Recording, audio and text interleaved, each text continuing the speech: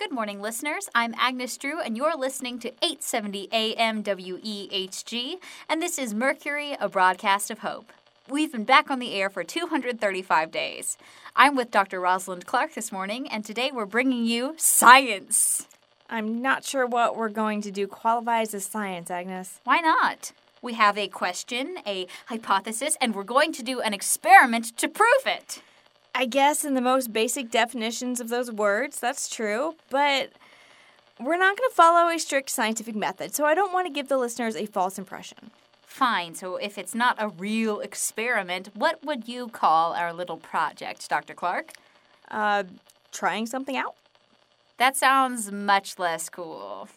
Listeners, if you remember, back in March, we performed an experiment in which we tried to get some data on if smells attracted zombies, and if so, which ones? The experiment had mixed results. And yesterday, while we were out on a supply run, I had a great idea. That's subjective. Okay, I had an idea that I think might be great, and Dr. Clark thinks otherwise. We were walking past this really fancy boutique in the downtown area. It's not a place we've ever heavily explored. It's pretty clear at first glance that unless fine jewelry can be used against the zombies, there's not much in there worth taking. But yesterday, I remembered that in the very back of the store, there are boxes and boxes of really, really expensive perfume. And I thought, Eureka! Listeners, Agnes wants to discover that since some organic smells can attract the zombies, if more synthetic scents could be used to possibly deter them. Science! Trying something out. A hypothesis. Blindly guessing in the dark. Eureka! You're sounding like Max. You only get to say that if I turn out to be wrong. Fair. So for a few days, we are going to try to use our perfume as a deterrent for the zombies. We'll try different amounts of the perfume and we'll report our findings. If you'll allow me, I'd like to spend a couple of minutes discussing exactly why this isn't a true scientific experiment. Fine. Mainly, we're not performing this test with any kind of controlled conditions. We're not going to be deliberately exposing ourselves to zombies, so if we wear the perfume and don't encounter any, that data doesn't necessarily tell us anything. It could be, and most likely will be, pure chance. For a controlled version, we would be exposing ourselves covered in perfume to zombies under safe conditions, the same distance and level of visibility to them as we would expose ourselves with no perfume on at all. We would be able to study and record their reactions with some quantifiers, and we'd be able to repeat the same test with exactly the same conditions, at least a few times to account for any coincidences and get a sense of an average result. But there's no way to expose ourselves to zombies like that. Exactly. I'm not saying that we should walk right up to a zombie and give it a shot. I'm just pointing out why this isn't scientific. Any other reasons?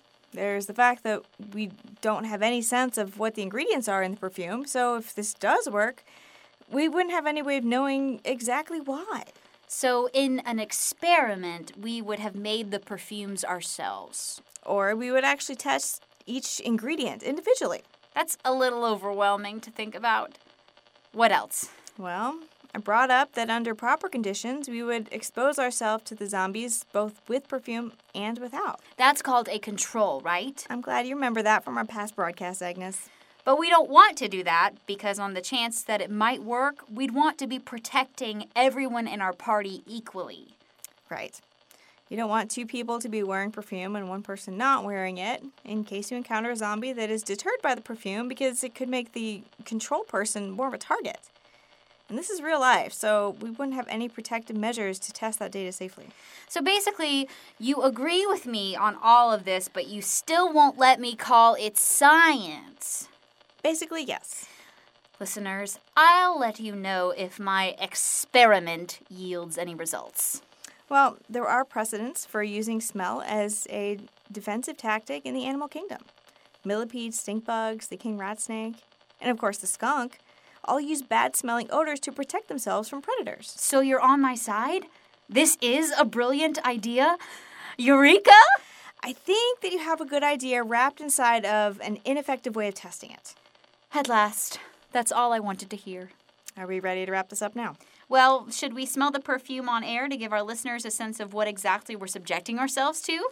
All right, hand it to me, and Agnes, no! I was going to just open the bottle and sniff. Now it's... it's all in the booth. What's the harm? We're going to cover ourselves in this. Might as well start now.